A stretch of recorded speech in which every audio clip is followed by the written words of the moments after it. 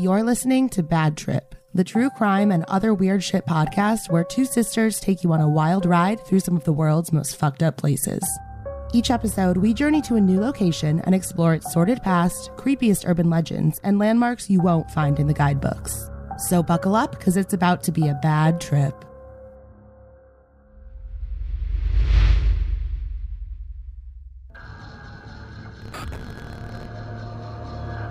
We interrupt this program because the civil authorities have issued a contagious disease warning. 911, where is your emergency?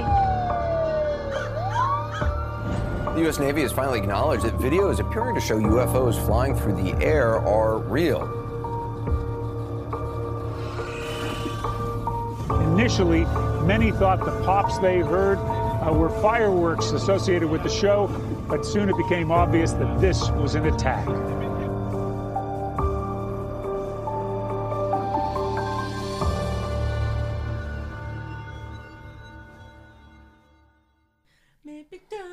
Sing for me, Paolo. Oh,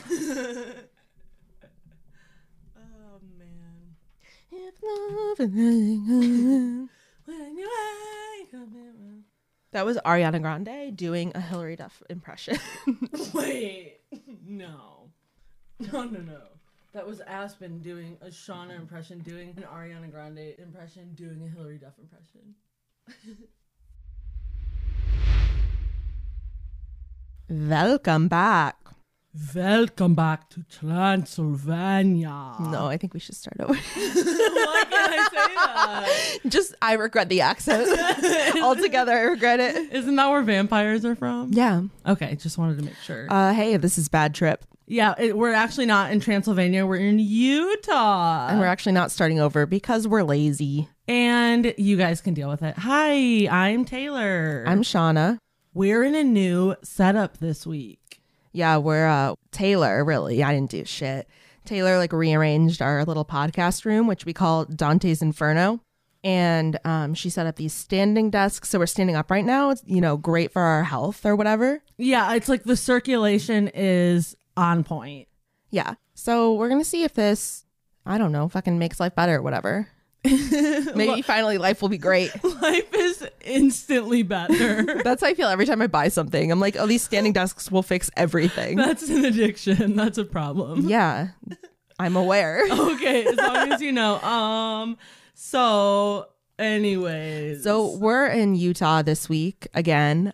Taylor is going to be coming at us with some weird laws in the state of Utah and then some pit stops, some places that you might want to check out. And then I will come in and tell you, I don't know why I keep saying come in, we're not coming from anywhere. Where are we going? I'm going to swoop on in.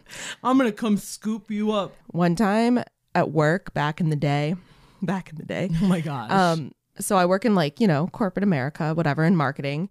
And one time I overheard this guy back when we worked in the office. He was a sales guy and he was on a phone call talking to someone who might buy our software. And he was like, yeah, so I'll just parachute into your inbox in a few days. No. So, yeah. So he lost that sale? I think he did. So anyway, I'm going to parachute in with a story, a true crime story. Yes. Can we get a disclaimer? Can you parachute in with a disclaimer, please? All right. Sorry, I'd prefer a nice skydive in. All right, I'm on my way. Shoop. Okay. So honestly, I think this intro was the disclaimer. It's like, if you can deal with this, you can deal with anything. Yeah, but I'll do it anyway. So we are primarily a true crime podcast. We like to talk about kind of all things weird locations, etc. And we don't take it too seriously. We tell some serious stories, but we like to keep it light whenever we can and just find levity in the weird, crazy shit of the world. So that's who we are. We're going to swear, making them jokes. We're gonna be making them jokes. We're gonna fuck up. We're gonna fuck up like I just did, and then Taylor saved it. Yeah. And that's who we are. So if you're not into that, totally cool. But this is not the podcast for you. Yeah. I have nothing else to add. Ooh. Anyway, with that sparkling introduction. Yes, thank you for that. You changed my life. Life is better now with that introduction. Oh, actually, before we get started, I did want to say one thing. All right. We still do have stickers available. And if you would like a 2x2 vinyl sticker with the Bad Trip logo, you can claim yours for free.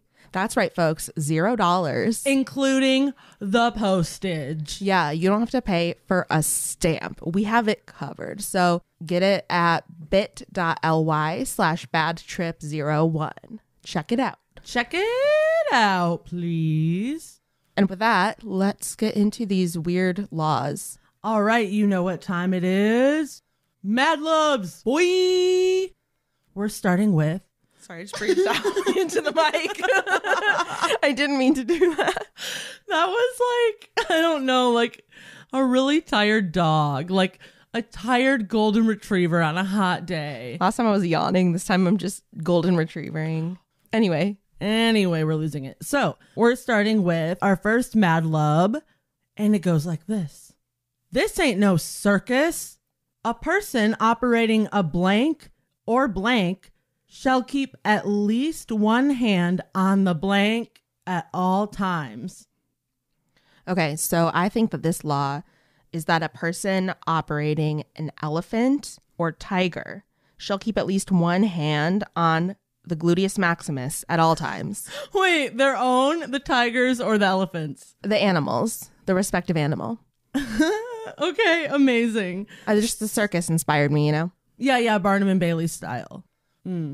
Abusive. Anyways, animal cruelty. Anyways, I wish it was that fun, but the answer is a person operating a bicycle or moped shall keep at least one hand on the handlebars at all times. So you could get arrested for being like, look, Ma, no hands. It's a misdemeanor, I believe. Oh, okay. But I have a loophole. Oh. Learn how to ride a unicycle. Oh, yeah. Just saying. Okay, so what if you only have one arm and you have to like scratch your nose while you're riding your bike? Well, I don't know. You better not have a nose. Oh, man. Okay. Sorry. You better not ride a bike or a moped. But like... Very exclusionary. It is really rude. Honestly, what if it's a motorcycle? Are you like okay to like fucking operate a Harley? Oh, well, then you can do whatever you want. Obviously. As long as you have like an old cigar in your mouth. Yeah. It doesn't have to be old. It can be new. It's probably better new. It has to be a crusty old cigar. Like one that you found in, I don't know, your grandpa. Sorry, he died. But then you found it in his like old box. With like a mysterious photo of a woman who's not your grandma. I was going to say that. Oh my God. We're on the same wavelength. Yeah, we are. Okay. So anyways, yeah, that situation, that's illegal-ish. Okay. Well, let's see if we're on the same wavelength enough for me to actually guess this next one, right? You might. All right. So imagine yourself in Provo, Utah. I have no details about Provo, so just make it up in your head. There's probably some rocks, so that's what I'm imagining. Okay, you're around a bunch of rocks. So you're sitting there on rocks, around rocks, in front of rocks. And here we go. Look, I know you're mad that Duncan put the gross cheese on your Beyond sandwich again, but don't you dare throw a stone, stick, snowball, or other blank at them to get revenge. Paraphernalia. Ooh, I almost like that better. The answer is missile. Oh, I didn't realize that a snowball could be a missile. I guess it can. Here's the thing. So I think I told you this when I got back from my trip, but when we were on the Golden Gate Bridge, there was a sign that like specifically said, don't like no throwing missiles off the bridge or like don't drop missiles. Oh, yeah. So I think that's like a common term. I want to believe it's fully like a government like rocket missile. Yeah, like you have a snowball that's actually secretly a missile inside. Right. But no, it just means like a projectile or something. Yeah. So yeah, no throwing missiles. I'll do my best, but that cheese is pretty nasty. It's not good. Okay, so I have a quote, like just breaking down this rule a little bit more. It says, every person who shall willfully or carelessly, within the limits of this city, throw any stone, stick, snowball, or other missile whereby any person shall be hit or any window broken or other property injured or destroyed or in such manner as to render travel upon the public streets and places of the city dangerous. I don't know I don't know what you just said. Okay, wait. Okay, I'm just going to stop and say basically it's saying you can't throw any of these things if it's going to hit a person, hit a window and break it or break other property. Thereupon Destroyed. If it's going to render travel upon the public streets. So like, I don't know what you're throwing at. What does that mean, render travel? I think it's like, it's going to like kind of make people unable to travel in the streets. Like, I don't know. What does render mean? I don't know. I just know like I'm rendering the podcast. Yeah. That's about it. Oh, and you can't do it to frighten or annoy any traveler. Well, what if they're not a traveler? What if they're sitting still? Then you can annoy the shit out of them. Frighten them with all your might. Okay, so like you're surrounded by rocks because you're in Provo and you can't throw a single one. That's so rude. You can't. You pick the worst place to be in Provo. So that is my second law and second Mad Lub. I loved it. You loved it? Mm-hmm. Thank you. So that's it for those. We're going to move on to the pit stops. First, we are going to Salt Lake City, Utah. You know, have you heard of it? Salt Lake City, where you can visit the grave of Lily E. Gray. Lily E. Gray. Sounds spooky as fuck. Well, it gets spookier. Lily's tombstone reads, Lily E. Gray, June 6th, 1881 to November 14th, 1958. Victim of the Beast 666. Excuse me? Literally on her grave. And this woman was like 80 when she died? I can't do math, but that's my estimate. I think, yeah, she was like in her 70s or something. And she was taken by the Beast? Victim of the Beast 666. 666. Please tell me there's more. Oh, there's more. So it's really eerie because no one knows exactly how or why it was put in the cemetery like this. Although there are theories, many people attempted to research the grave and Lily herself, but they strangely always hit a brick wall. Like they could only find out so much information. Rochelle Hawk was like on it. I don't really know how, whatever. She did better research than everyone else. Sorry, guys. And she had to weed through like the very few resources about Lily. There were a bunch of like spelling discrepancies, wrong birth and death dates in some resources. So like she really was trying to figure out who really was this person, where was she at, like what even is her name technically. Dude, I feel that. I had to deal with that in my case this week researching. Oh my gosh, so really? many discrepancies. Because, okay, there's like one newspaper on Monday, they say this one thing, and then on Tuesday they're like the opposite. Okay, yeah, that's annoying. I feel like that's how it was for this, but kind of different, but still. Like her obituary spelled her name one way in the paper, but then her tombstone was different. And I'm like, shouldn't the same person, like your husband, probably be doing both of those? Yeah, I don't know. I mean, yeah, I don't have an explanation. It's weird. It's weird. So yeah, she just really was trying to find any discrepancies, trying to correct them and figure out really about Lily. The information that she could find was her obituary, which states only that she died of natural causes. Which is interesting because her tombstone says victim of the beast. I mean, theoretically, if you believe in all that, the beast is natural, right? Ooh. Like, what's more natural than God and Satan, right? Like, a lot of things. I'm just saying, theoretically, if you believe that God created everything, then... that's true. Then he, capital H, is nature. Yeah. Capital N. And thus... he down below, lowercase h probably, is nurture. Capital N. This has been Psychology Talks with Taylor and Shauna. Yeah. And now we're going to direct you to our photos. And those can be found on our website, badtrippod.com, in the episode guide, or on our Instagram at badtrippod. Yep. And you can find a link to both of those in the show notes. Yeah, I always forget that part. I also just discovered you can actually make them clickable, which I didn't know before. So now you can just click them. Oh, yeah. You're welcome. No more copying and pasting for you, bitches. I know every week you're copying and pasting our Instagram. It's like I'm just like an old person. I don't get technology. All right. So we're going to start out with a photo of Lily's actual tombstone and then her obituary that was in the paper. Yeah, I mean, that fully says the beast 666. Right. So, well, you look at these. I'm going to read the obituary. Okay. Mrs. Lily Edith Gray, 78, died Friday, 11:10 a.m. in a Salt Lake hospital of natural causes. Born June 4th, 1880, Canada. Salt Lake resident since 1950. Married to Elmer Lewis Gray, July 10th, 1952. Fido, Nevada. Elmo, Nevada. Do you know what that says? It's too far. I can't see it from here. I can't see it from right in front of my face. Frodo. Okay, yeah, that's it. So, Frodo, Nevada. Survivors, husband, several nieces, and nephews. Wow. So she got married late in life. I love that for her. Yeah, and he was actually like, there's a bunch of drama with her husband that I just could not get into for a pit stop.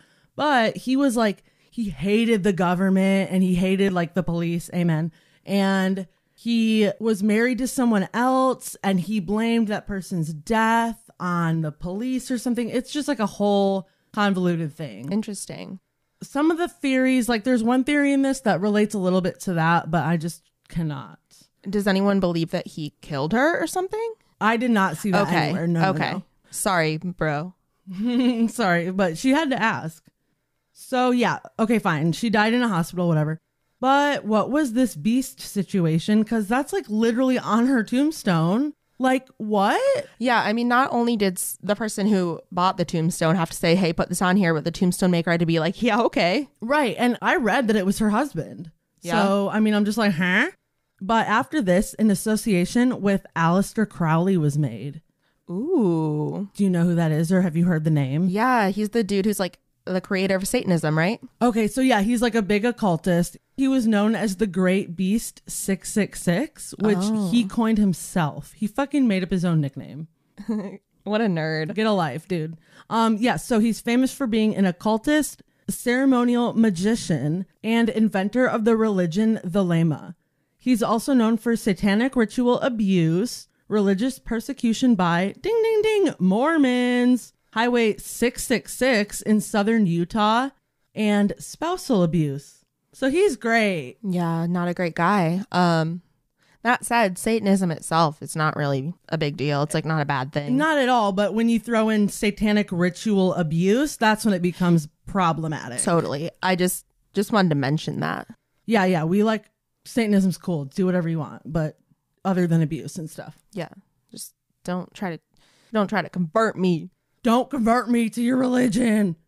So if you look at our next photos, you can see Aleister Crowley's bitch ass himself and the symbol for his religion and just a cool bloody 666 sign. Once again, he looks like a freaking nerd. Honestly, actually, that's a pretty cool picture. I'm not going to lie. Yeah, I like that one. Still pretty nerdy. I mean, he's like, I don't know, he looks all magic-y and stuff. I know. Also, I feel like weirdly he should fit in with like the original Charlie and the Chocolate Factory. Oh, I see that for sure. Oh, yes. Yeah. So he sucks, but it's a cool picture. I know, right? So there's so much information on who the British press called the wickedest man in the world. I could probably do a whole episode on him, and also like I'm sure a podcast has, but you can Google it because I don't got time for that. A podcast that I listen to and really like, Oh No, Ross and Carrie on Maximum Button Network. I've told you about it before. They go and investigate different like cults and religions and paranormal claims and, you know, like fucking diet pills and shit. I don't know. They just investigate different things that people are trying to peddle. Oh, so like MLMs and shit. Yeah, kind of. And so they like did a mini series where they went into like a Satanist church. Ooh. And so they talked about the history, and it was really interesting. I obviously don't remember very much because I never remember anything in my life. But if you guys are into that, if you like skeptic looks at like, and they like go undercover, it's kind of cool. Ooh, oh, that's interesting. Is it like a different, like a couple episodes per topic, or what's the deal? Yeah, sometimes it'll just be one episode. Usually it's a couple. They did Scientology, and that was like a long series. Ooh, I want to listen to that. Oh, they eventually got kicked out. Spoiler alert, but like obviously. Well, yeah. Actually, they're fully in it now, and we've lost them completely. Sorry. Oh, no. Yeah, but if you're interested in that kind of stuff and you want to dig deeper, I highly recommend Oh No, Ross and Carrie. Oh no, Ross and Carrie, help me. Okay, so anyways, that actually is cool. I'm going to add that to my list because, you know, why not? So even though I'm not even sure if their paths actually crossed in real life, Lily Gray could really have been a victim of Aleister Crowley's weird rituals. Just based on like when she died and stuff? Yeah, and he was in Utah at a time, and he was alive in the time she was alive. So it's just interesting, like, why is his nickname on your tombstone. Yeah. I mean, I guess if the husband is like a conspiracy theorist or something, you know. Hey, now, you're not here to debunk this. You're here to listen. Also, who knows? Maybe he's fucking right. Yeah. I mean, maybe he also nicknamed himself the Beast 666 and killed her. Maybe their dog's name was the Beast 666 and the dog mauled her to death. Oh, God. Of natural causes in the hospital? I don't know. Maybe it came to visit and it was like an angry chihuahua and it got into like the morphine. No, then it would sleep. Well, God made chihuahuas, so that is natural. Oh my gosh. You're right. Literally anything is natural. Yep. If you're in Utah and want to actually like take a gander at this tombstone, you can stop in and make sure to go to the Salt Lake City Cemetery's office and get a map because it sounds like a very confusing cemetery. But I'll tell you, because everyone's going to need this and remember this, and I will be the resource you look back to if you need this information. Okay. Not Google. The coordinates for the grave in the cemetery are X-1-169-4-E in the most southeastern section of the cemetery. I'm so glad you shared that with us. I know. Well, I just wanted, like, you know, what if someone's walking through the cemetery listening to this and then they're all of a sudden like, I do want to go lollop over that way. Yeah, if you're doing that, what a coincidence. Like, then we should get lottery tickets together. Call me. And I have a bonus Jonas for you. There's another creepy grave situation in the same cemetery, and I'm not going to get into it, but there's a haunted legend as its background. So if you Google Emo's grave, it should pop right up. I'm sorry, Emo's grave, and you decided not to cover that? Yeah, because the next one I have is long, and I'm tired. Okay, well, Emo's grave sounds... I want to go there. I just want to play, like, My Chemical Romance and, like... fucking, I don't know, Dashboard Confessional soft emo. Well, the name on the, like, it's like a big ass, what's that called? When it's like a building. Like a mausoleum? Yeah, like that. So it's that, but the name emo isn't on it. So I don't really know why they call it Emo's grave. The name like Maverick is on it or something. Well, because that's where the emos go, obviously. Well, I guess you're right.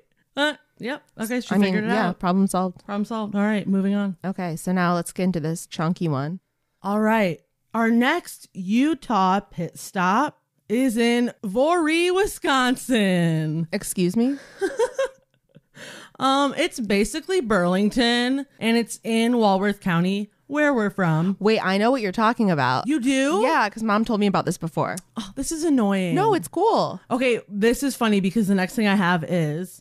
Mom called us excited to fill us in on this info, but you were napping. So I was like, don't fucking tell Shauna. I was like, give me all the details. And she was like sending me links and like telling me because her and dad have been to it. Oh, I didn't know that. Yeah. So it's cool. You know, you guys will hear about it in a second.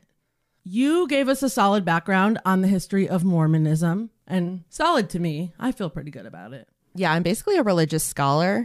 I mean, you do have your, I almost said GED in religion. That's not correct. Yeah, I do. I have my GED in religion.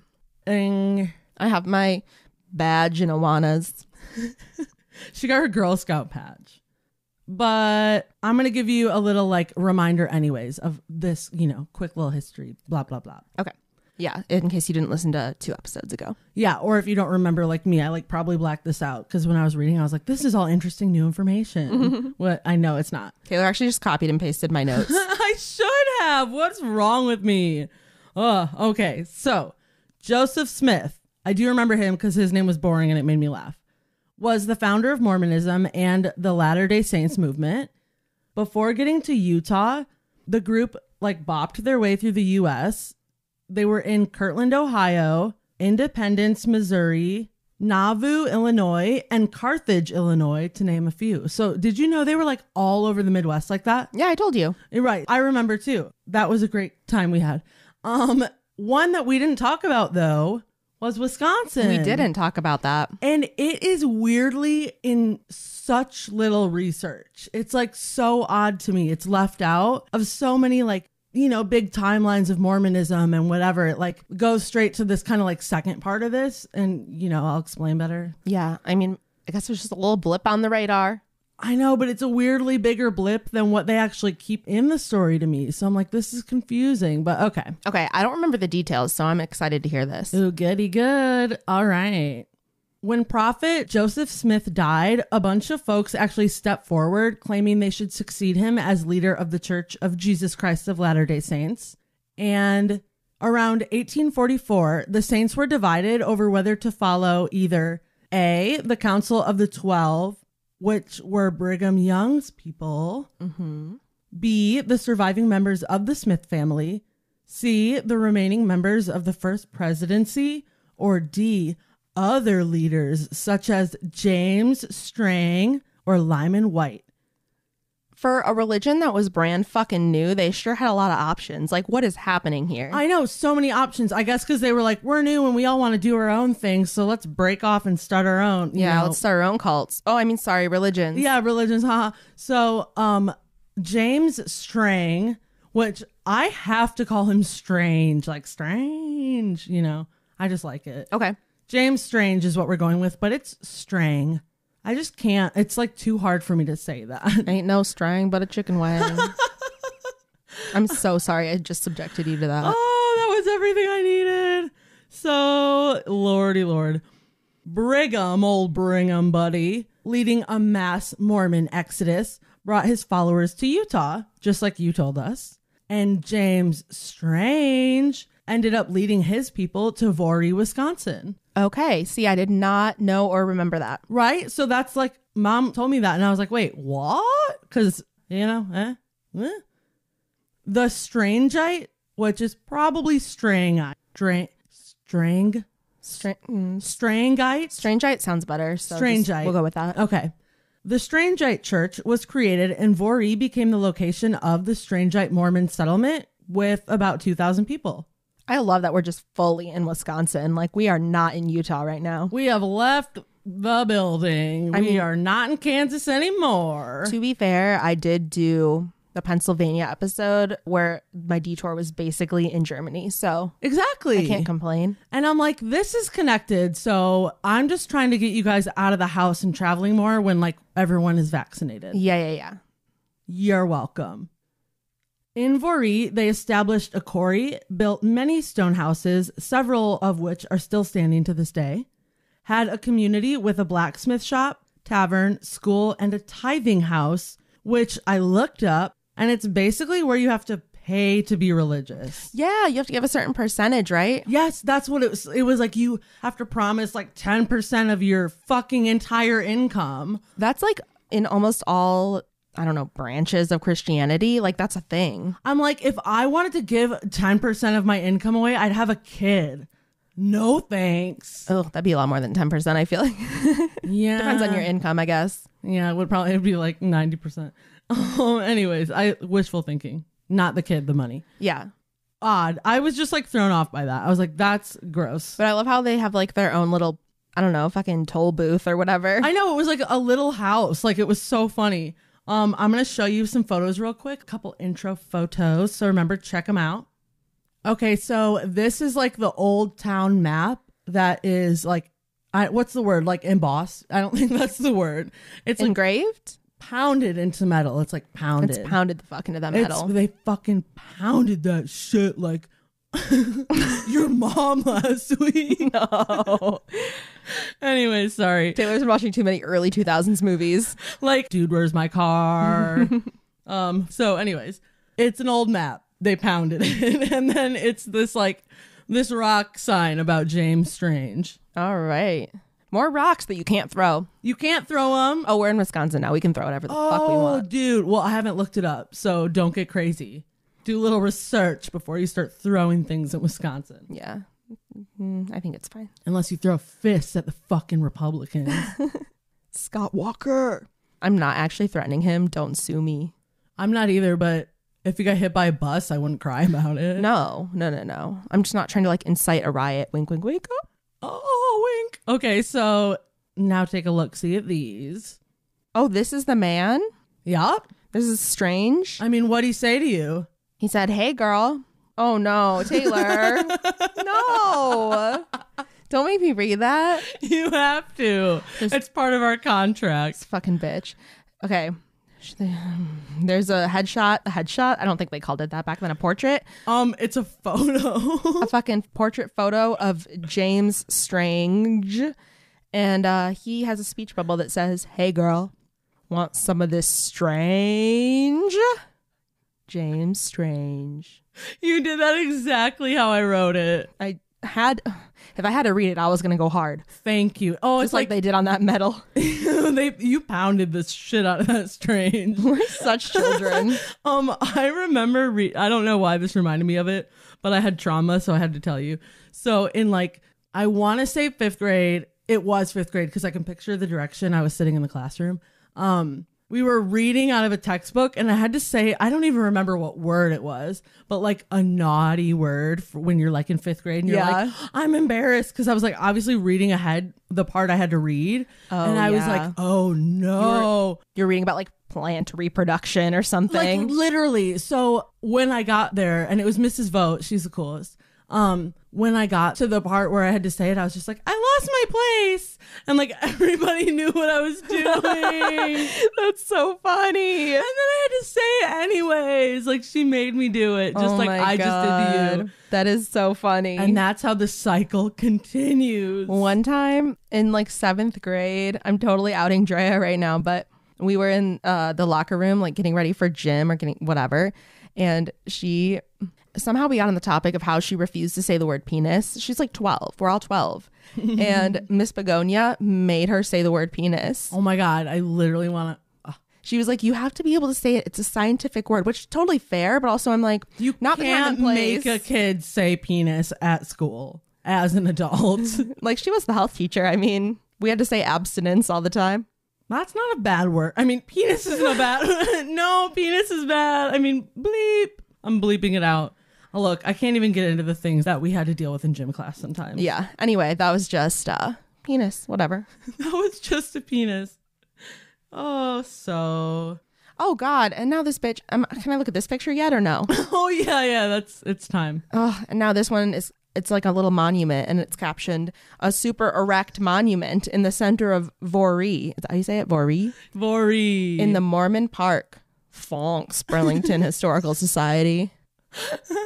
I was so at work when I was doing these. Was that a typo or was that just you being silly? Silly. That's how Kirsten writes it to me sometimes. Fonks. She says fonks. It's stonks, but yes. Yeah. It gives me just a good little giggle. Is I don't know. Is this man 20 or 55? I can't tell. He's 437. Okay. I don't actually know. Fair. He's strange though. I forgot how wild this gets. Oh, God. Okay. Okay, so a small hill in Voree, known as the Hill of Promise, is allegedly where Strange unearthed the Voree plates. No. Yes. So this is what I vaguely remember. Okay. Because I think I thought they were part of the original plates, and then they gave those back to the Angels, and I was well, then how'd they end up in Wisconsin? Yeah, okay, they're different. Okay, so they're different plates. So everybody's just finding these plates. Why are these gold plates all around? I don't know. Can I find some, please? The Voree plates were 3 small metal plates purportedly containing the ancient record of the Raha Manchu of Verito. I literally looked up so many things to pronounce and not that. I didn't even make an attempt. I forgot about it. I fully believed you, so. Okay, so good. But if I said it wrong and offended you, I really am sorry. I love how we always apologize if we pronounce something wrong, but not for saying Mormonism is a cult. It's because I don't feel bad about that. That's your fucking choice. I don't want to disrespect you, but that's not true. I don't want to disrespect you for something like that. I only want to disrespect you for your dumb religious choices and political choices. Yeah. I will actively not be friends with someone with certain political views, but I don't think that would stop me from being friends with someone religious wise. I could be friends with anyone of any religion as long as they didn't try to put it on me. Right. I agree. And don't talk to me about it that much. But with politics, I'm no, I can't even be your friend. Yeah, no, it's sorry. But also I'm not sorry because you should be sorry. Yeah. So let's see the plates. Oh, yeah. So the Raha Manchu was an ancient inhabitant of the area. So it was this ancient person's records, I guess, is what Strange said. Right.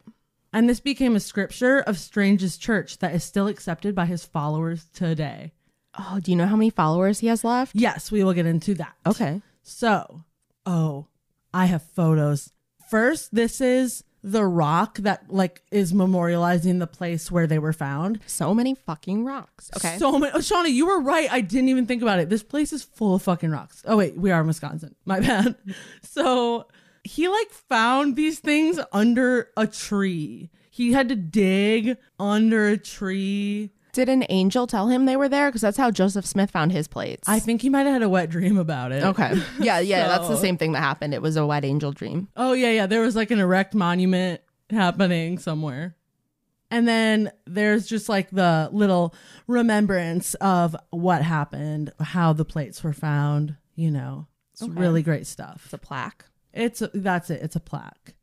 Okay. And then here is like an old newspaper from that time. And it says, where the mysterious plates were found, with a really grainy photo of just like some land and trees. When was this again? This is like the 1800s? Yeah, I think this was like 1846-ish, 47. Wait, there's a date in the corner. Oh, look. Okay, what does it say? 1847. I'm so smart. I knew it. You remembered your own research. Oh my God. Yeah, but I did it 2 days ago. So Yeah, it's a long time that's to remember. a long time. I've had a lot of accounting in between.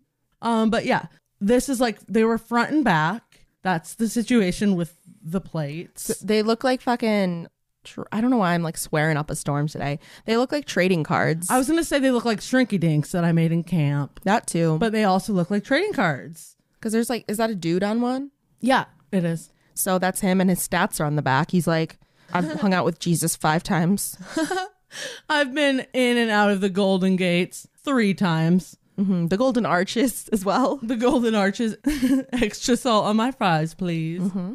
So it's just kind of crazy. Like some people that thought he was cuckoo cuckoo literally thought that he melted down like a brass teapot and like forged these plates. I mean, he pounded them. So they think they weren't even gold. Yeah, pretty much. So this guy, Manchu. Manchu Raha. Things didn't go exactly as planned in Voree, as normally happens when you start a cult/religion in a place like Burlington, Wisconsin in the 1840s. When there's like 3 German farmers and like a goat. Yeah, and like everyone's name is Joseph and it's weird. Eventually, the group had to relocate because land prices were getting too high, making it hard to gather to the settlement and purchase farmlands. Also, a group of Strangeite leaders led by Aaron Smith rejected Strange and formed his own group. It's an offshoot of a religion that's like 40 years old or something like that. Correct. Not even. I think it's No, it was like new. Like 20 years old or something. Yeah, it was new. Aaron Smith, he's another like big guy you'll read about, and he's kind of like mentioned in the town as well. But because of this, Strange had to relocate his church headquarters to Beaver Island, Michigan in 1848. Okay, so this is the thing I was kind of saying. When you like research their time in the Midwest and like when you research James Strange, a lot of the big timelines literally skip Wisconsin and go straight to Beaver Island. Interesting. But it's weird because I'm like, Voree is where they formed in Wisconsin. 2,000 people were there. It's where they split. 2,000 people? Yeah, I That's said literally, that. I missed that. That was like the size of our town growing up. Yeah, literally. It was, when he left Brigham Young's group, 2,000 followers. Oh, went. totally missed that. Holy cow. Yeah, okay, so then when they went to Beaver Island after Aaron Smith took his people, and he didn't necessarily take everyone, people had also kind of left the religion, but about 500 people went to Beaver Island. Okay. That's so interesting. You think that like, if, I don't know, finding these plates would be significant or whatever. Oh, he like lost them. I forgot to mention that. They were gone. Damn, he should have just said he gave them back to the angel. I know. Why didn't he lie? Like, why didn't you say, I don't know, crazy stuff. I can't believe I left that out. Someone was like, hey, we are going to make sure these are gold because maybe we can like buy this land with this gold and we can melt it down. And he was like, I actually lost them. He's like, what plates? Yeah, plates who? He like took every newspaper in the town and like had a bonfire. He burned the plates? Is that what you're saying? No, the newspaper that talks about where they were found. I thought you meant he like used them as kindling to burn these metal plates. I was like, I don't know if that would work, but no, he just burned all the records of the plates. And this is the one remaining record here. It's so true. It's so good. Oh man. Oh my God. The best part. Oh, okay. When he got to Beaver Island, he was crowned the Mormon King of Beaver Island. All capitals. Like that was like a nickname or something going on. That was like his fucking title. Yes. The Mormon King of Beaver Island. Yeah. MKBI, baby. MKBI 2021. MK Ultra. They're basically the same. Oh, man. So, okay. Opposition. Opposition. Let's talk about it. Okay, Professor. Holy shit. Opposition eventually led to the fatal wounding of Strange in 1856. He was taken back to Voree to rest. So he like went back to OG Voree.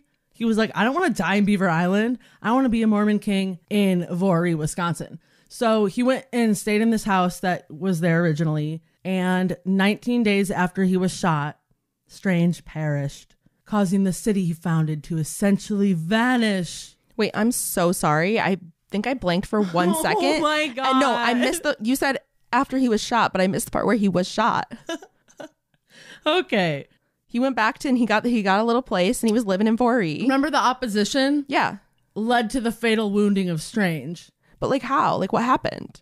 There was just like a fight with people that were opposing him and he was like, yeah, no, fuck you. So then he was shot and then they were trying to heal him and whatever. And he went back to Voree to rest. And then 19 days later, he died. Okay. Wow. Fully missed the part where he was shot in the first place. You were like, wait, what? So the city vanished, kind of. People didn't really like have anyone to follow anymore. So there are some, even to this day, people still in Voree, but everyone was basically kicked off Beaver Island once he died. All the Mormons were like, totally like, you gotta go. Yeah. Even though there's only a small Strangeite presence in Voree, like I said, you can still definitely see the remnants of the town and what it used to be.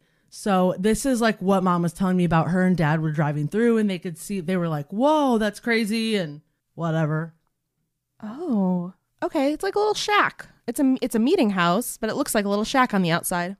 Yeah, it does. It's like, I guess kind of, it's a little bigger than that. It's a weird angle, but everything was like handmade with rocks. Like literally people found rocks. The way they did it was like they put the nice round symmetrical ones in front and then they would like cement the oblong ones and the smaller ones in the back. And it's just nuts. Like people used to just build shit with their hands. They were like, I want to live here. Let me just build a house. Yeah. I'm like, what land did you have to buy? Like, did you have to give them scraps? Like money's not real. Who are you buying it from? The people, the government who stole it from other people? Right. Or like, did you just murder the native people and then take it? Because that's not purchasing either. They're like, this land's getting too expensive. We actually have to pay for it now. Despicable. Oh, and so he's buried in the cemetery there. Dude, Taylor, I want to go here and check it out. I know. It was so like, it gave me a fright when I looked it up on the map. And like the first thing I was like, wait, I know Mom said it was close, but I was like, that is like Williams Bay. Like the little blip was so bottom right of Wisconsin. I was like, you're so cute. It's right down there. Is there more to the story? No, I mean, that's really it. I do just want to say there's a virtual tour of the town with like 100 fucking photos or something. And it's on strangeite.org/tour. And we will link it in our sources. Strangeite. We don't know. But really, it's a cool tour. Look at it. Love it. Awesome. So what I was going to say was that, okay, this is what I remembered, and I guess I'm wrong. So false memory. I mean, maybe you're right, and I just didn't get into everything. No, so I didn't remember any of the history. What I thought I remembered was that there was like a little store in Voree, like where they had one of the plates on display, and then it went missing. I mean, they left that part out if that's the case. I don't know where I would have gotten that. Like, if my brain made it up, I don't know. But I kind of want to, can I Google it real quick? Yeah. That's so weird. I mean, I was like looking it up and I literally was like, where did the plates go? Why are there no plates left? Like, what the heck? Why doesn't anyone write anything down these days or those days? I swear there was like something on Atlas Obscura or like one of those sites, that has landmarks. Okay, well, I can't find it. So I guess Mom will tell me if I'm pulling this out of my ass or not. I mean, I feel as if you are, because otherwise she would have told me that when she was telling me all the things. Yeah. And I would have found it when I Googled the plates for an hour and a half. Yeah. The weird thing is I have a distinct memory, but I must be remembering something else and just like conflating it with this. Because I was like, I remember reading it. I can like picture the webpage kind of. I don't know. I also read something that was like, he went to prove to his wife that they were real. So he brought them to her to show her. But then I was like, then I think it was talking about Joseph Smith and the first plates. So, but I was like, but he supposedly gave them to the angels. So then it was very confusing because then I couldn't find that sentence again. And I was like going through my history. I was like, blah, blah, blah. Well, I mean, it's all wild. It's all bonkers. It's all fake. Money's not real. Make a hand-honed stone house. Yeah, one of those. Wow. Okay, well, that was a fun little double detour, a pit stop detour into Wisconsin. Yeah, it wasn't really a little one. It was kind of like a 3,000 mile detour. I really enjoyed it. Me too. I had fun researching it, and I also just don't want to research Mormons ever again for the time being, ever again. Yeah, I feel that. It's really hard to talk about anything in Utah without talking about Mormons. It's impossible. Like we said, Mormons make up 60% of the population. They literally founded the state. Like, they're everywhere. That sounds horrible. They're everywhere. They're everywhere. I just mean, it's not common. Like, obviously there are Mormon populations everywhere, but it's just a big drastic difference between Utah and most other state. Yeah, it's just like fully the culture. It affects the culture so much. So that's really interesting. The culture. All right, well, we're going to take a quick break and then come back, and I'm going to tell you, well, my story is also involving Mormons, so that's fun.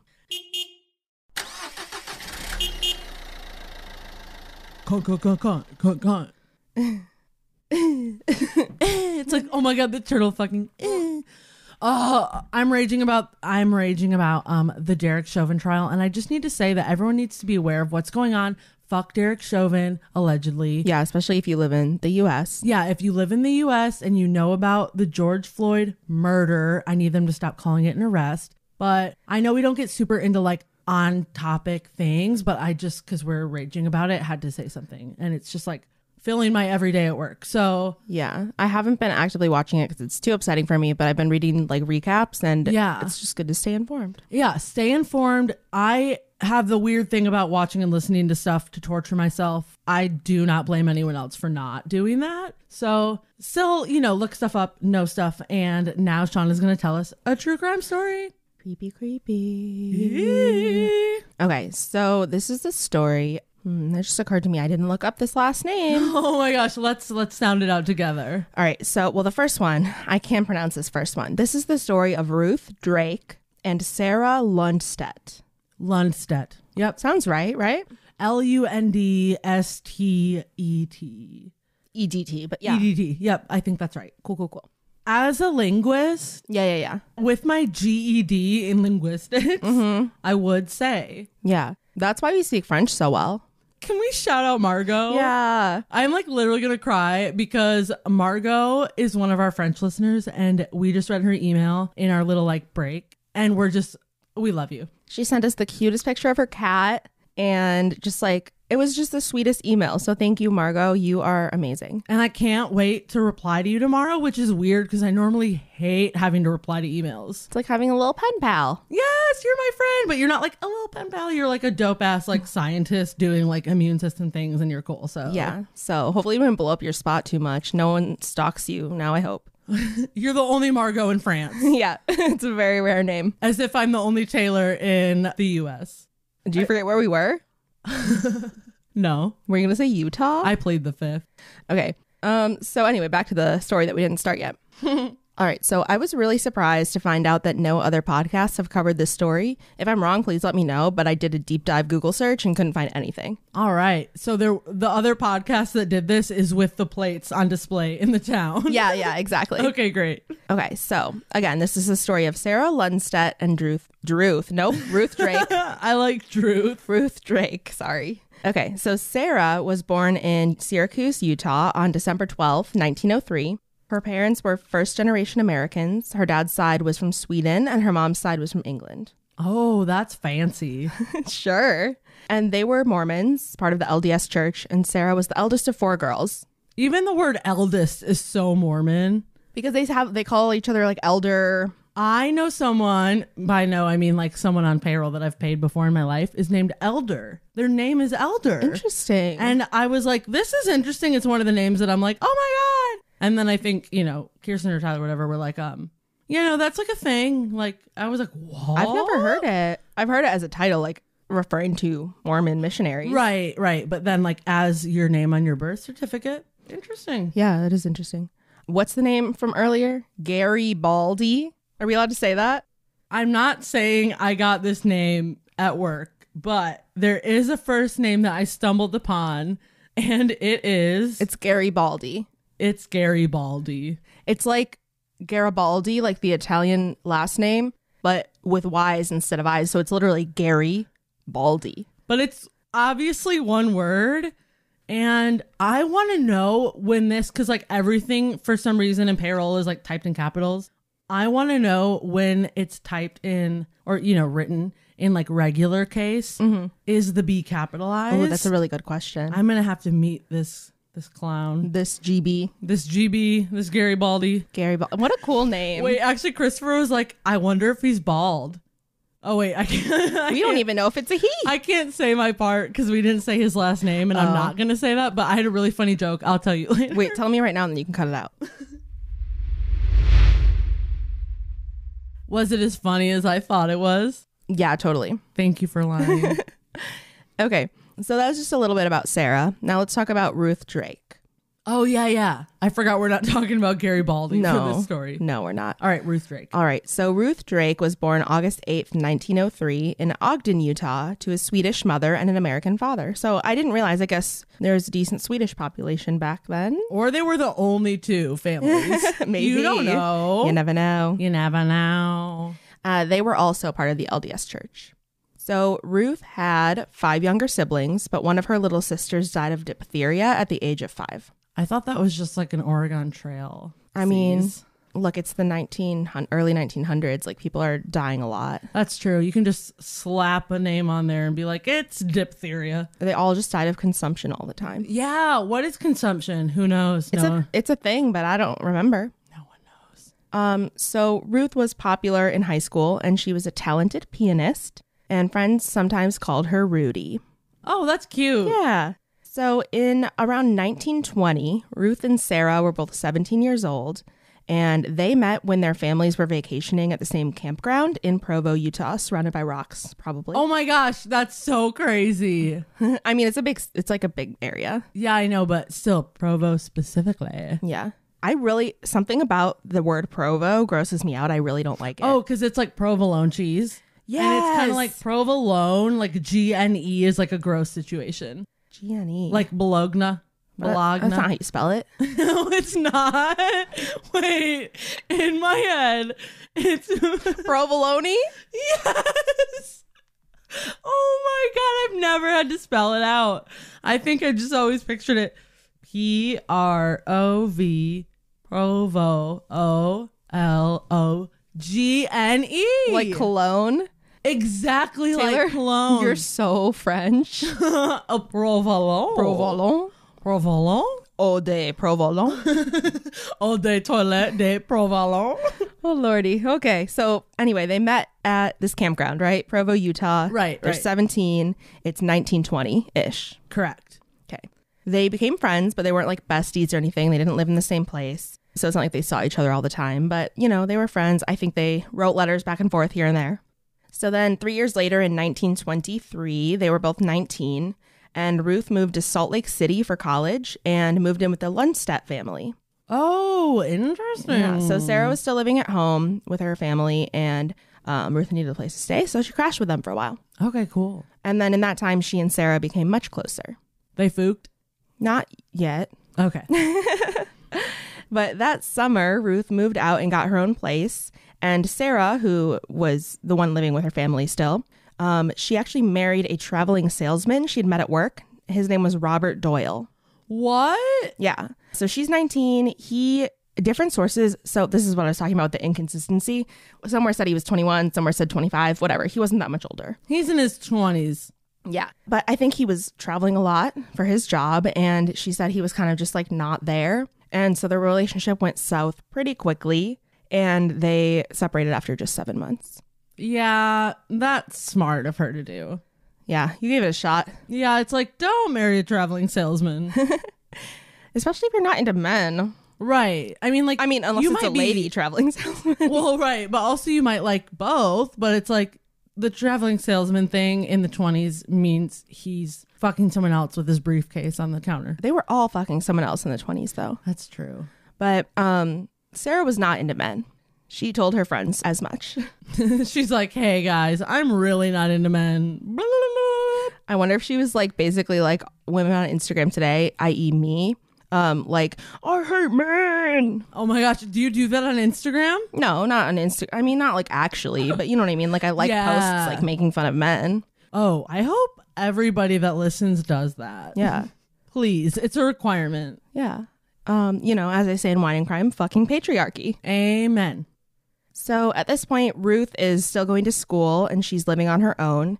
Sarah is married and living with her husband, but then they break up and she's kind of just living on her own. And so she's like, hey, well, why don't I invite my friend to move in with me? Mm-hmm. So they moved in together in the house that Sarah had shared with her husband, but he was no longer there, obviously. And at this point, their relationship did turn romantic and sexual. Wow. And they became a couple. Okay. But obviously this was, let's just say frowned upon, or yeah, that's frowned upon. I mean, you're not supposed to be gay and you're not supposed to fuck before you're married. And they were doing all the above. Yeah, exactly. And by that, I mean, they were doing two things that the Mormons didn't like. Yeah. And that most Christian religions are not into. Yeah. And also a lot of Republicans. Yeah. I mean, there were definitely mixed feelings about it, but we'll talk about that in a little bit. Okay. All right. So now it's 1923 to 1926. This is where the newspapers were a little jumbled. I couldn't quite tell the order things happened in, so I'm just going to tell you to the best of my ability. General timeline situation. Yeah.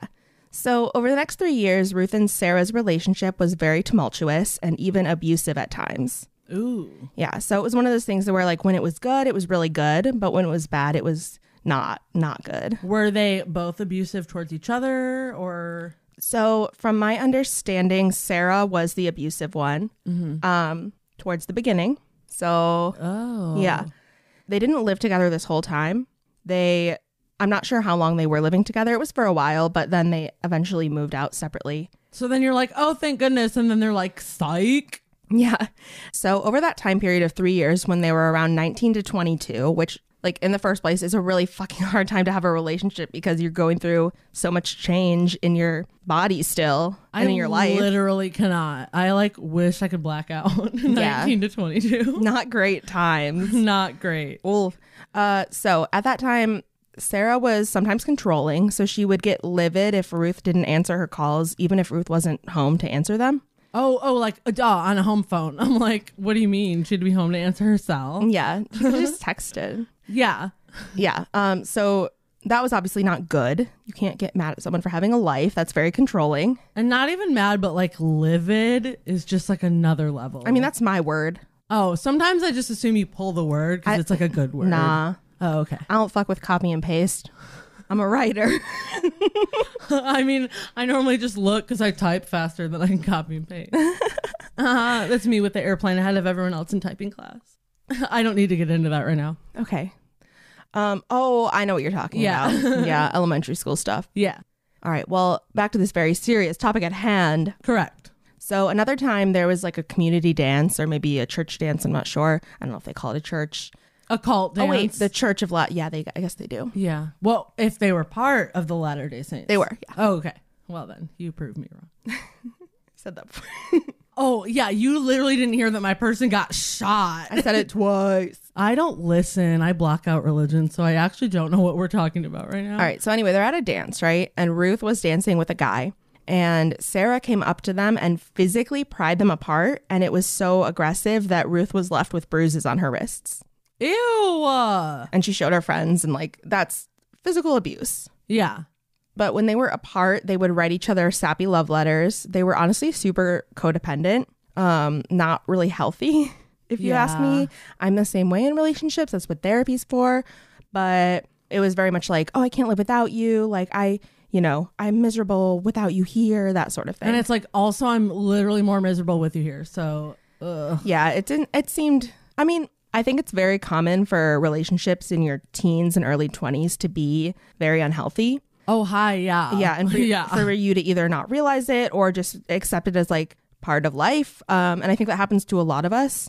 Maybe not to this extent, but it's like you want to believe that is your first love. So you want to look past all that bullshit and like you want to be like, oh, this is it. And then you realize later, like, that was not it. Yeah. Like that was maybe an eighth of what it should be. And it's one of those things it's so easy to recognize in someone else's relationship. And then in your own, you're like making justifications. Or I can even tell myself like, this is fucking dumb. And then I'm like, do it. Yeah. Yeah. So welcome. Also the reason I'm in therapy. And also back then, I mean, obviously this was a relationship with two women, so a little different, but it was very accepted for men to abuse their wives. Oh, yeah. I don't know specifically in the Mormon community. I'm not sure how they felt about that, but just in general in the U.S. Amen. Yeah. I mean, not amen in a good way. Like, you are correct. Yeah. So, all right. So that was kind of just like breezing through a 3-year relationship. They may have been on and off a little. It was kind of hard to tell. But like tumultuous at best. Yes. All right, so now it's 1926. At this point, Sarah is 22 years old and Ruth is 23.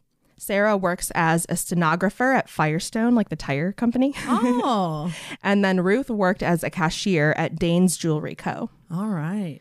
And Dane Company. I can't believe I forgot to show you pictures, so I forgot to write it in my notes. In Gwinnett, Alpharetta, and Kennesaw.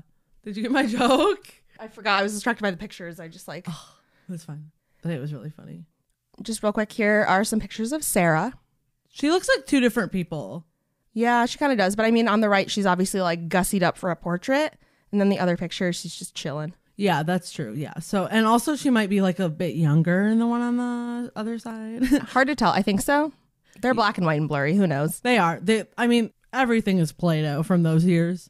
And then this is Ruth. Wait, sorry, except for Ruth is clear as crystal. Yeah, I don't know how this picture is like this. I'm so shook. This can't be. Who's the Rusty for? Yeah, so there's a picture of Ruth with 3 of her friends, and I guess they called themselves the Rusty Four. So I thought that was really cute. Do we like Ruth? I forget. So far, from what I know and from what I could tell, Sarah was the one who was like the aggressor in the relationship. Can I still comment on Ruth's hairline? Oh, yeah. And how confused. Not even the hairline.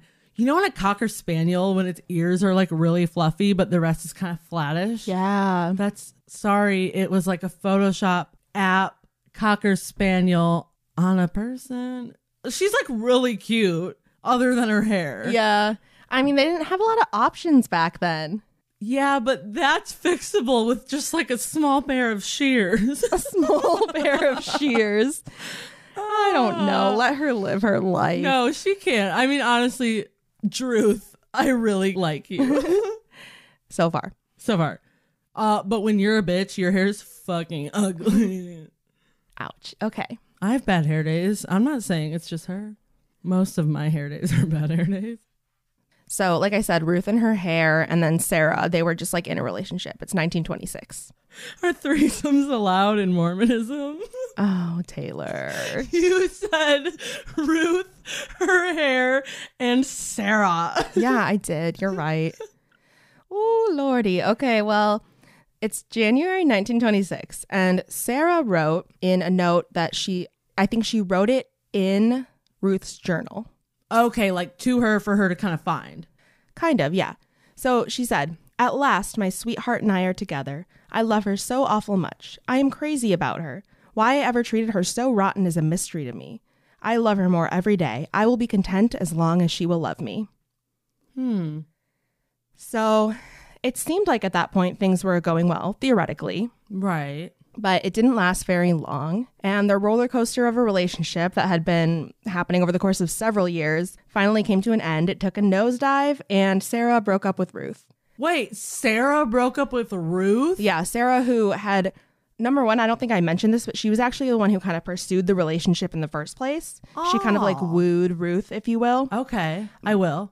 But then she was the one who was like very controlling, and she was the one who ended the relationship. I wonder if sometimes it happens that way because, I mean, this is total speculation, but like maybe because the person that is the abused in the situation is already like so broken.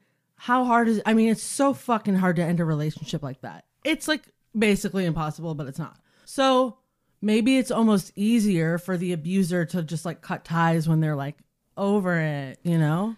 Yeah. I don't know, because it's tough, because I do believe she had genuine feelings for Ruth. I don't think she was just like, control freak. No, totally. But it's like, if you're abusing someone, there's got to be some sort of like shield, I hope. Or like, I don't know how to explain it. I don't know. Yeah. Just not a healthy dynamic overall. Yeah.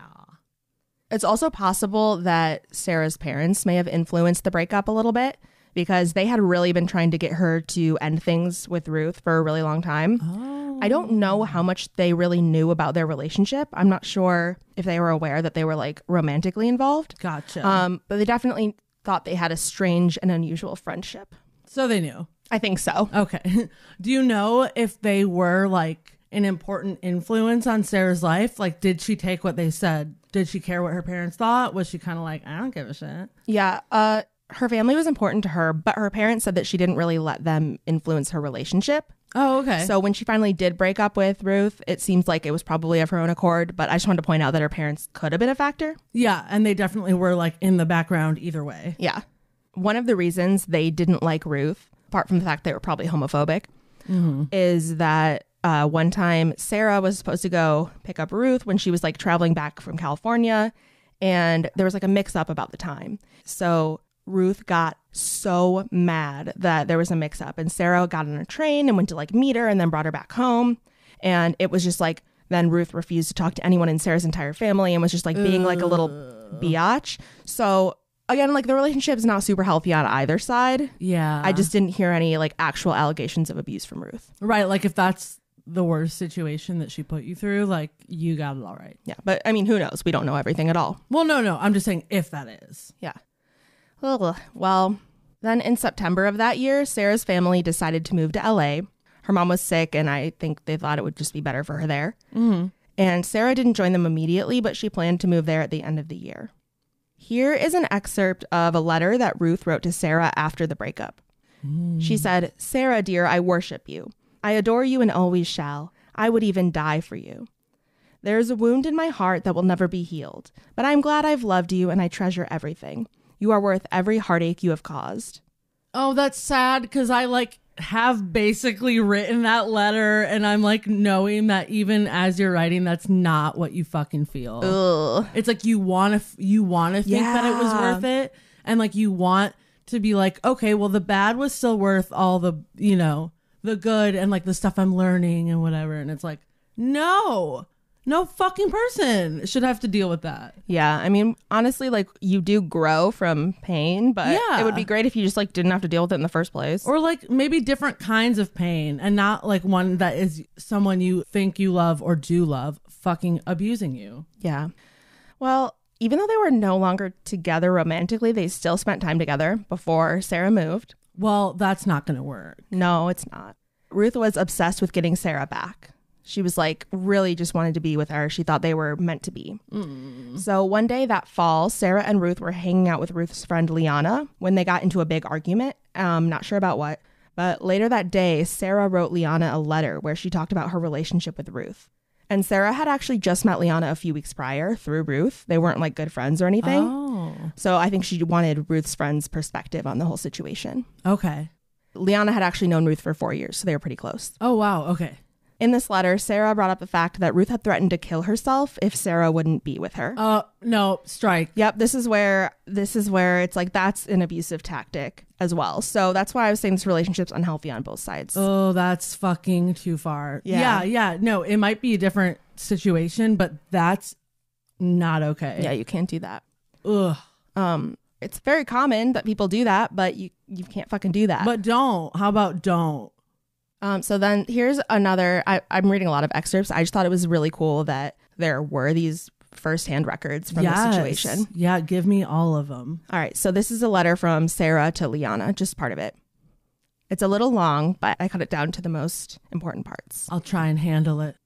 Perhaps I'm at fault there because I cannot give her a definite reason for acting as I am. If I were to tell her that I had found someone else, then she could understand. That for me to quit her out of a clear sky, she cannot understand. Now she tells me that since she's lost me, or in fact everything that she holds most dear, there is nothing more to live for, and as soon as she gets her affairs arranged, she will quit. By that, I take it that she means she will commit suicide. Do you really believe she means that, or is she just bluffing me? If she ever did such a thing, I would always feel that I was to blame, and wouldn't that be a nice thing to carry on one's conscience for the rest of one's life? In my estimation, she would be a coward if she did that. Am I right or wrong? If she were at all religious, she would not even contemplate such a thing, but you cannot tell what a person will do. I'm immediately mad. I do not think she wanted a different perspective. I think she wanted to fully talk shit about Ruth. Interesting. I literally, as you're reading that, I'm like, all she's doing is beating Ruth down in every comment she makes. Not, I'm worried about her safety. I'm worried about her health. It's like, oh, she wants to commit suicide. Like, do you think she's gonna? It's like, that's not the kind of reach out you do. I fucking am annoyed. That's a really interesting perspective because I kind of viewed it differently. Like, I totally get where you're coming from. Yeah. But like, I also get what you're saying. But when you're reading that, I got mad. Yeah. And again, like this was abridged, so I'm not reading you all of it. I'm reading you, I guess, like, I hate to say this, but like the juiciest part. Yeah, yeah. So there was a lot more like back and forth, kind of like contemplating. But no, totally like, yeah, there should have been probably more concern for Ruth's safety. Right. Also, like, I'm going to have a heavy conscience if she kills herself because of me. Yeah. My life is going to be ruined. It's like, ugh. I mean, I get it. That's all true. I'm not trying to take that away, but it's like, fuck off. Not the most empathetic, that's for sure. It's like barely empathetic. Yeah. And it is like, it's fair to say, hey, this is fucked up. Do you think she would do this, or do you think she's just like trying to get me back? Right. Like that. And she was also writing the letter to ask for genuine advice on whether she should just lie and say she was in a relationship with someone else. Yeah. So not totally excusing it. Definitely could have been better, but it's a tricky situation. It's very tricky, and it's like hard because it's so long ago. There's no way to really know all the facts, and like, yeah, we're fully speculating on things. Oh, totally. And like, you only have like, you have Sarah's accounts of Sarah's personality and like, kind of like that. So it's just iffy. Yeah. Well, shortly after this, Sarah went to visit her family in LA. And from what I can tell, that's where she met a man named Clarence Howers and started some kind of romantic relationship with him. Yes. And I'm kind of wondering if that was an excuse, if she just wanted to find someone so she could say she had moved on and, have a clean break. So Ruth wouldn't be left wondering. Also, do you want to find a man so you can be like, sorry, like there's a clear reason I don't want to be with you, almost like a cutoff, like I don't want to be with a woman anymore sort of thing. Yeah, that's possible. I just wonder if it added kind of to the excuse of like, we can't get back together. Here's another reason. Yeah. And I mean, honestly, maybe she liked this Clarence dude, but her friends did say she wasn't into guys, so who knows? Yeah. All right, so that was September. Now we're in October. Ruth starts spending time with a guy named Alfred, and he's a watchmaker that she works with at the jewelry store. I love that. He was into her, but she was not really into him. She just kind of like tolerated him taking her out. She's like, I'm bored and this is all right. Yeah. And he said that over the course of like the few weeks they were spending time together, she started to act weird and distant. And he was like kind of worried about her. So he would invite her out more and be like, let's go see a movie. And she would just kind of like go, but not be that into it. And he said like, oh, it was very clear she was preoccupied with another relationship. Oh, that's sad. Yeah, it's sad. But I mean, also like he knew. Right. You know what you're getting into. All right. So this is where we get into the crime. Oh my God. I forgot it was like a true crime. It is. Oh, balls. I've just been like, you fucking suck and you fucking suck. Yeah. I mean, I guess abuse is a crime as well, but that's not what we usually cover. Right. All right. So on Saturday, November 27th, 1926, Ruth went to work at the jewelry store as usual. And she saw Alfred, the guy she was like sort of seeing. And he was in charge of the cyanide at the store. I'm sorry? Yeah. It's back in the day, they used cyanide to clean jewelry. Okay. So it was very common to have at a jewelry store. And on that day, Ruth asked Alfred how much cyanide it would take to kill someone. Oh, no. Ruth is the killer? Oh, no. And what did Alfred respond? I don't think Alfred knew. He was like, I just fucking clean jewelry. He's like, well, it's this is enough to kill a watch, so... By the way, this is the jewelry store. I just thought it was cool because it's still there to this day. It's not a jewelry store anymore, I don't think, but it's a historic building. Oh my gosh. Okay, that's pretty. I really like that. It's like a really tall, skinny. I was almost like, where is this? Duh, it's in Utah. But it has a big sign on the side. I don't know. I just like that. That's my jam. Yeah, so it's like a historical building. I don't think they can change the way it looks, so it looks like it did back then. Oh, okay. And there's no scaffolding outside, which is a plus. That's true. There's just a bunch of stores right next door. It's fine. All right, well, the next day, Sunday, November 28th, it was supposed to be Ruth and Sarah's final date together before Sarah left for LA. They had plans to meet up at 9 a.m., but the day started off on a bad note when Ruth called and was like, hey, can we push back our plans to this afternoon? Hey, I have to pick up some cyanide. I have to run some errands. Can we meet later? Basically. And Sarah was annoyed because they had a whole day planned, and she was like kind of begrudgingly going in the first place because she was felt weird around Ruth. Yeah. And she was like, I don't want her to really try anything. Like, I'm not trying to pursue that anymore. Also, like, I put my whole day aside and I'm ready, and now you're making me wait. Yeah. And also, she just didn't want to get home too late. She was like, I'm not trying to get home at midnight, bitch. So that escalated into a fight, and she called Ruth a liar and was like, I can't trust anything you say. But eventually they compromised and decided to head out at 11 a.m. Okay. At 9:30, Ruth borrowed Alfred's car. And again, Alfred is her coworker who she was kind of dating. Mm-hmm. At 11 a.m., she stopped by the jewelry store to pick up a ring that Sarah had bought her. And she had left it there. To pick up a ring made of cyanide? Right?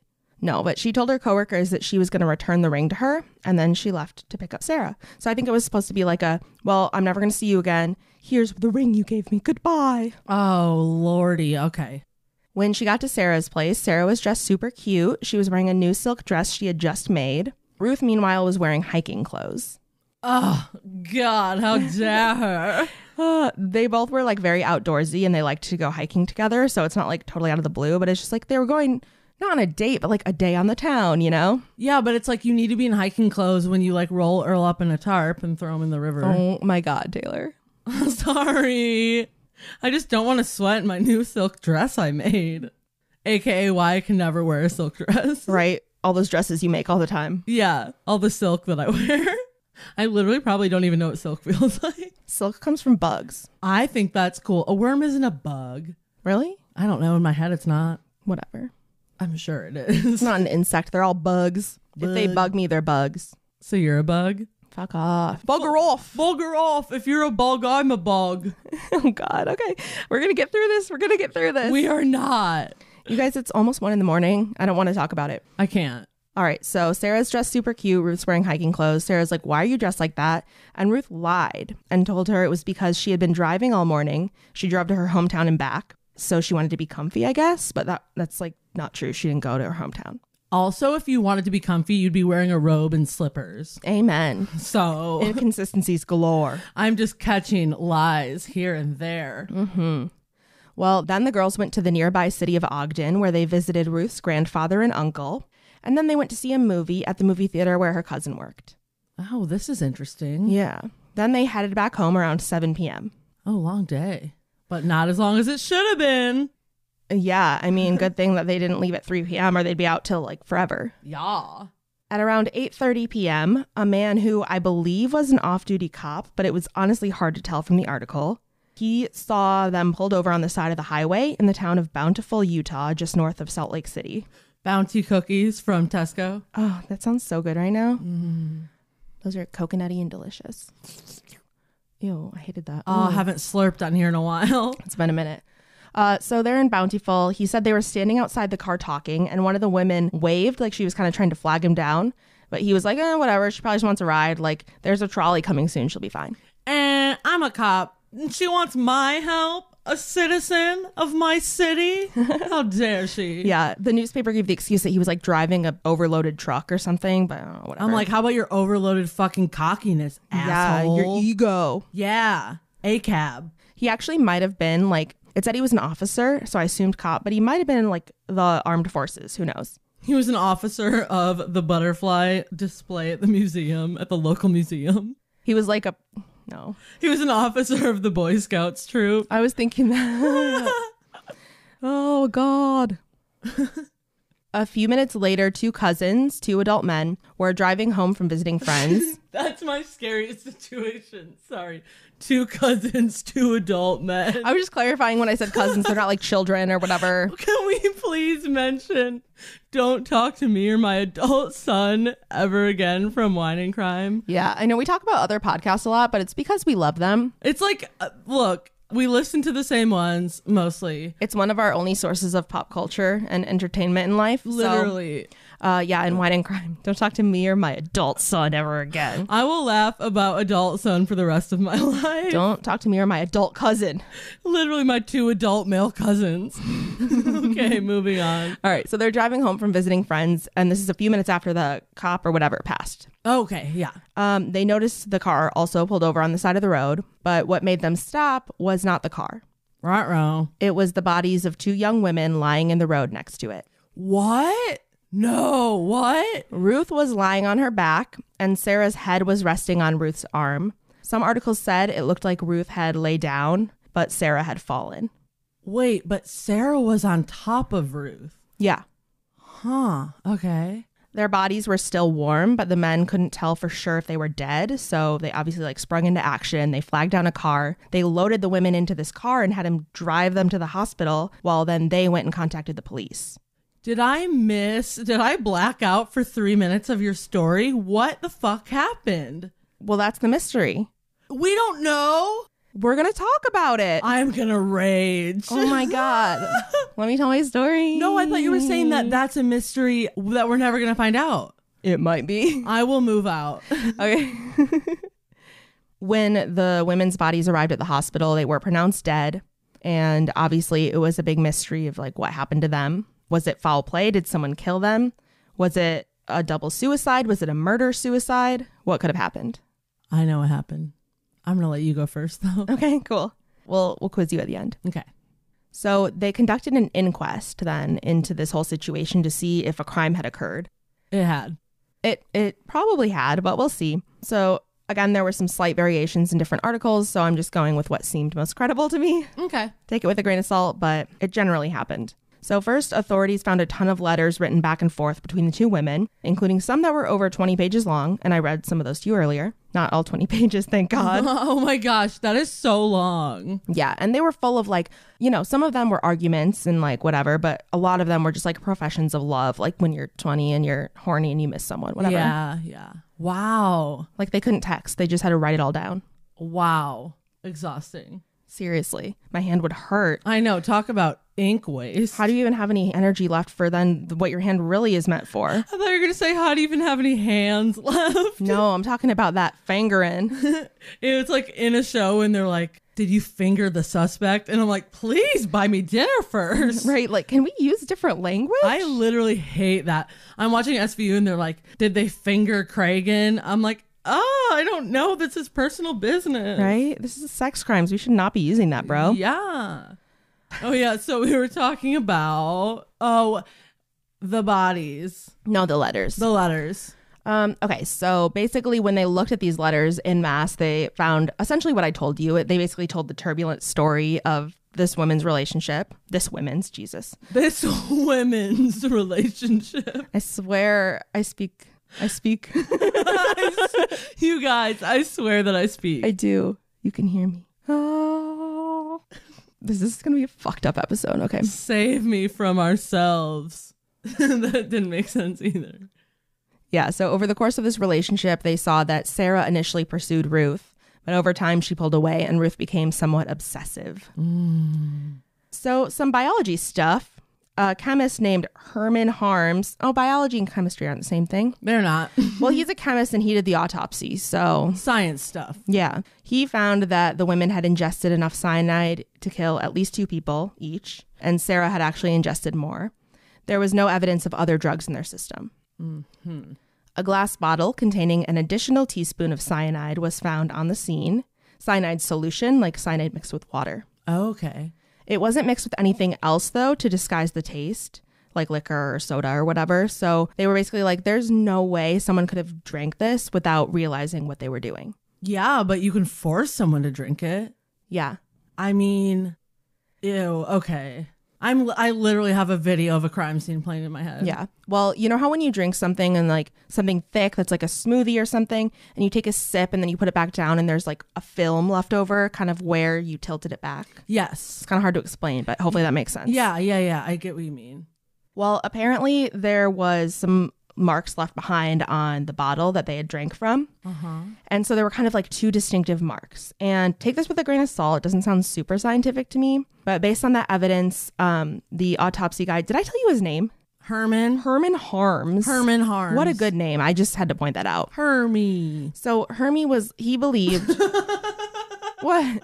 I just didn't expect you to say Hermie so fluidly. Oh, well, Hermie believed that Ruth took her dose slowly and deliberately, and Sarah's was taken hastily. By force. She also, like I said, consumed more than Ruth did, but honestly, it's like such tiny amounts anyway. I'm like, does that really mean anything? The thing is, like, if Ruth was like dosing slowly, I don't really know how cyanide works, but that's kind of sounds like what they're saying. No, like she took a sip. You know what I mean? Like she like, oh, like carefully, like yeah. Sip, and then Sarah's was like, yeah, essentially, yeah. Okay. And also like cyanide, just a little bit of cyanide can kill you, and it would have killed them within 10 to 15 seconds after ingesting it. So it's like it happens fast. I mean, when do I get to say my theory? 1 minute. Okay. I have a couple more facts for you, and then you can tell me what you think. Okay, it better not change my theory, or I'm gonna make it fit. Okay. A friend of Sarah testified that she may not have been able to taste the cyanide because she had a bad cold at the time. A bad COVID at the time. Yeah. Shortly before Sarah's death, she and that friend had gone to the store, and Sarah made her friend smell the perfume she was buying to make sure it was the right kind, because she just genuinely couldn't smell anything because her nose was so stuffed up. And how long before was that? I don't know, but like shortly before. Okay. Another person who testified was Albert, who, by the way, was in articles as Alfred. Wait, now I'm saying Albert, and I think it was Alfred. I think you said Alfred before. It's Alfred. I wrote Albert because some articles said Albert and some said Arthur. Oh, I was like, see, that's why I'm like, make up your damn mind. Like, how hard is it to get that right? As I get it wrong. Not that hard.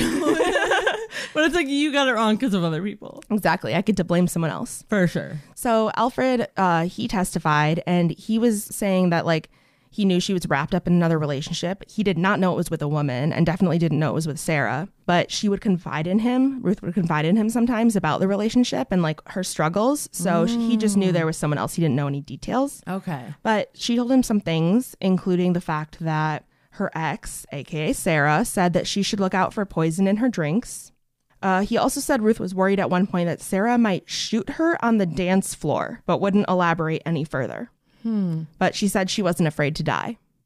And meanwhile, Sarah's father believed that Ruth had killed his daughter. He alleged that Ruth had told him a few weeks prior that she was going to get Sarah, quote, for keeps. Ew. And this is the part where you get to tell me your theory. Okay, my full theory is I'm not going to speculate exactly how it went down. Like, why did you get out of the car? How did you actually like tip it? You know what I mean? Whatever. In my head, it's something like Ruth and Sarah were fighting. Ruth had the cyanide, obviously from Alfred at work. And the ring was an excuse because she went back to get the cyanide. Oh, yeah. I can't believe I forgot to mention. When their bodies were found, Ruth was wearing the ring. Of course. Yeah. Oh, my God. Okay, duh. So now my theory's solidified.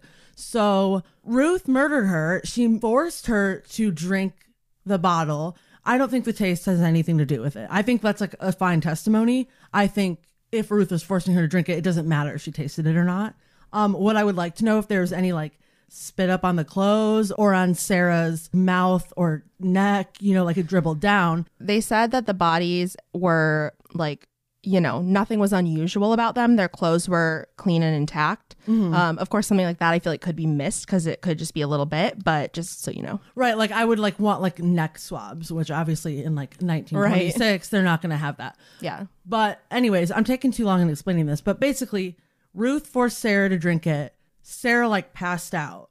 Ruth laid down. Ruth was like ready to die. She laid down with Sarah on her, you know, kind of on her, like cradling her almost as if like we're dying together. Like this is we're leaving together. I'm holding you like you're kind of mine kind of thing. And she just probably said the poison thing to Alfred and whatever to start planting other ideas. Like, no, I heard her say that Sarah wanted to murder her with poison. It's like, Yeah. Yeah. and also at the same time, I'm like, I'm not saying I am super blaming Ruth. Like, I mean, everything's fucked in this situation. that's exactly it. It's like really hard to, it's not black and white at all. No, and it's like you've both committed crimes. You're both shitty, but you're both also not. Right. And I fully believe that you probably both loved each other and had a fucked up relationship. Yeah, and I can't imagine how hard it is now to like deal with being a Mormon and being a lesbian and I don't know, just being religious and being a lesbian, to be honest. And especially in the fucking 20s. Yeah. Like, what? Like it wasn't a thing. I mean, obviously some places it was a thing, but I'll talk more about that in just 1 second. And you couldn't even drink it away because of fucking prohibition. Amen. I think they did drink. Well, secretly. Yeah. I mean, like, illegally. They were not hardcore, clearly. Yeah, that's true. So with this evidence, unfortunately, the jury could not come to a decision about what happened to Sarah. They couldn't decide if it was suicide or murder. I think definitely the police were leaning towards murder, but a lot of their friends were leaning towards suicide. Because you don't want to believe that. Yeah, I think so. I think it's like a coping thing. Probably. So that's my vibe. They don't know for sure to this day. Damn. But it seems pretty likely that basically what you described is what happened. Yeah, because it just doesn't make sense why one would have more, why one would be drinking deliberately, why one would be like more whatever the word would be. I don't know, but like, Yeah. So another thing that was a little contradictory was some articles were saying there was a thermos as well, separate from this little bottle they drank out of. The bottle was partly broken, but like the bottom was intact and it was sitting upright. So the liquid was still in there. yeah. And then but what confuses me then is like, how can you tell the lines from where they drank? But maybe they like pieced it together. I don't know. True. Or maybe like it cracked, like a chunk of it cracked out, but then there were still like lip marks on some of it where some were smooth and some were smudgy and crazy. That's true. That's possible. But then, yeah, so I don't know what's up with this mysterious thermos that potentially had more cyanide in it. It was just like, it was a little unclear and just different in different articles. So that could have been another factor, but I don't really understand it. Interesting. This is so annoying. I know. I'm annoyed and like I don't even know how I feel. Yeah. Because it's a lot. I feel all the things toward everybody, actually. Yes. Oh. All right. Well, to close this out, I want to talk a little bit about homophobia and the perception of same-sex relationships in the 1920s. Oh, all right. So it's what I was talking about, like, we're going to get to it. We're getting to it. We're here. So there were pockets of the country that were more accepting of LGBTQ plus people, more so LGB people. Then it was like LG people. Yeah. But Utah was not really one of those places. Oh, I'm shocked. Yeah. Color me shocked. Still, like, opinions and beliefs really varied widely. Some people, like today, thought two women in a relationship was evil and demonic, whatever. Others just thought it was like a little odd, but none of their business. And of course, a lot of people just kind of pretended that for example, in Ruth and Sarah's situation, they're just two besties living together. I'm like, that's literally doing nothing for you. Yeah. That's changing nothing. Right. Like, about what you know. Okay. It's like whatever makes you feel good. No, don't. But also that's damaging. You're an idiot. Yeah. Seriously. Fucking deal with your emotions. Well, homosexuality back then was often referred to as inverted genetic instinct, which I thought was kind of interesting. It's an interesting phrase. I've never heard of that. Yeah. So. But when you think about it, it's like describing kind of, right? Kind of. Yeah. Like, I don't like it. Yeah. It sounds very scientific, but then again, so does homosexuality. Yeah. Also just like inverted. I don't know why it seems almost like wrong to me. Yeah. It has like negative connotations. Yeah. It's like, it's not right. It's inverted, which I don't even think that's necessarily what it means, but it just makes me feel like icky about it. Totally. I mean, it was the 1920s. They didn't know what the hell they were talking about. I mean, we don't know what the hell we're talking about. Amen. It's been 100 years. And we're literally still like, huh? And people are still like, it's Adam and Eve, not Adam and Steve. And I'm like, sometimes it is Adam and Steve and Brian and Daniel. Like, every day a boomer sees that meme on Facebook for the first time and thinks it's the cleverest thing ever. You know it happens. It happens. Another way that people referred to homosexuality. Okay, so actually this was from one specific newspaper article. It's not like people are just throwing this around, but they talked about it as a psychopathic abnormality. However, they said it was not unusual. So I think the way they were describing it in some ways was very clinical. Like, this person's brain works differently from how most brains work.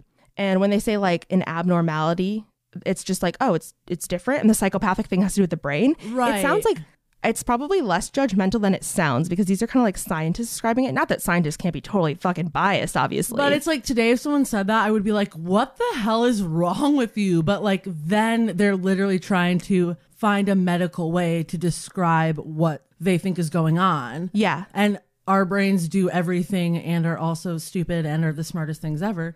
Oh my gosh. Christopher always says this thing, and it just like made me think of it. He says, do you know the brain is the only organ that named itself? And I'm like, boomer meme. I'm going to say that to him. Oh my God. Hilarious. But anyways, that's it. Back to your thing. Okay. There's one famous neurologist named Dr. Joseph Collins, and in the early 1900s, he said, "It seems impossible to make the average American believe that this is not necessarily a vice. When genuine, it is not a vice. It is an endowment." So he basically was like, it's a gift. Like, there's nothing wrong with it. It's totally normal. A lot of people think it's weird, but there's nothing wrong with it. And when he said, like, when legitimate, there was like a little more. He said that was basically like, you know, any relationship can be creepy. Yeah. You know what I mean? Fair, like, right. I almost like that we look at it like that. Like, every relationship is creepy, and why don't we just backstep from that? Amen. And he also believed that around 3% of people are born with same-sex attraction. So he thought it's like a born this way situation, relatively common. And that was in the 1920s. So that's interesting. Oh, I wonder what that number is today. Oh, funny enough you ask. I looked it up. Shut up. Yeah. All right. So studies today show that around 3.5% of Americans identify as gay, lesbian, or bisexual, but 1 in 10 report experiencing some level of same-sex attraction. Oh, duh. I'm like, doesn't everyone You're have like that? Miley Cyrus. I know. I'm literally bisexual. Yeah. Yeah. So, you know, it's interesting that the numbers are kind of comparable. I'm assuming those numbers are just going to keep going up as people get more comfortable with it, but not like more people are going to become gay, but more people are going to be like, you know, okay. More comfortable with expressing it and Yeah. telling people and not being, you know. Exactly. Not hiding it because people are douche nozzles. Ew. Oh, God. Well, that's it. I just wanted to give you those facts. I think like this story is really important for a couple of reasons.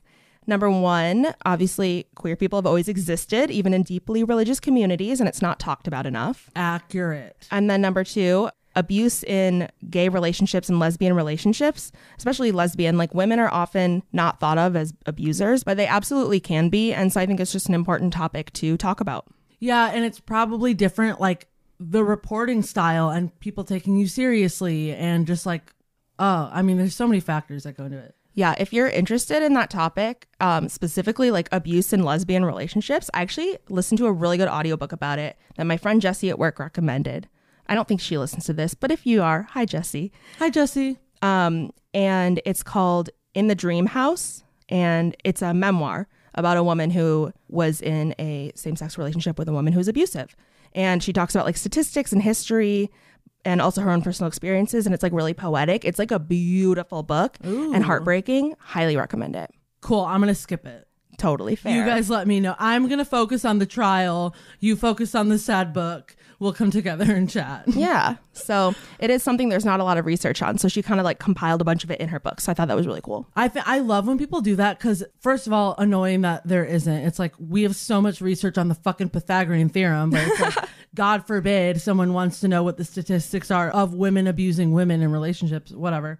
Well, that was a super fucking chaotic episode. Long, many things. Some fun, some sad, all the emotions. All the emotions. We're really tired. Sorry I interrupted so much. As I was doing it, I was like, Taylor, shut the fuck up. But I just had to keep doing it. You were like, I'm going to regret this when I'm editing. Oh, and even just like, why do I keep interrupting your story? Sorry. No, it's okay. It's like you want to like sort of have some levity within it and like have sort of side conversations, but at the same time it's like super serious. So right. It's like then you have to jump back into the seriousness and it's like It's like rough when I make a joke every 5 seconds. It's probably not even funny to other people. My earring hurts. I need to take these headphones off. All right. Well, thank you all for listening. We really appreciate each and every one of you. Except unless you're mean. Your bitch ass that left a review, a 1 star, but that said we're okay. Okay is 3 stars. At least 2. You can't give us 1 star and say we're okay. And like you like our concept. Like, okay, how about okay, give us 2 stars? How about your dad should have pulled out? And I'm like, okay. How about okay hole, go in a K hole and fuck out of here. I don't know. It's 1 a.m, you guys. It's late. Wait, before we go. Oh, what? You're annoying. As a reminder, you can check out all our photos from this episode on badtrippod.com or Instagram at badtrippod. And we would very much appreciate positive reviews on Apple Podcasts and everywhere else that you can leave a review. And, shoot us an email, badtrippod@gmail.com, if you want to say anything like the lovely Margot did. And finally, stickers, bit.ly/badtrip01. That's where you can request your stickers. We want to give you lots. The end. It was nice talking to you guys. Your section was longer than mine. You can't be mad. Look, who didn't finish their notes 3 days ago? Okay, we'll see you next week. See you then. Bye. On this bad trip. This was a bad trip. You just shot yourself in the foot. Bad trip.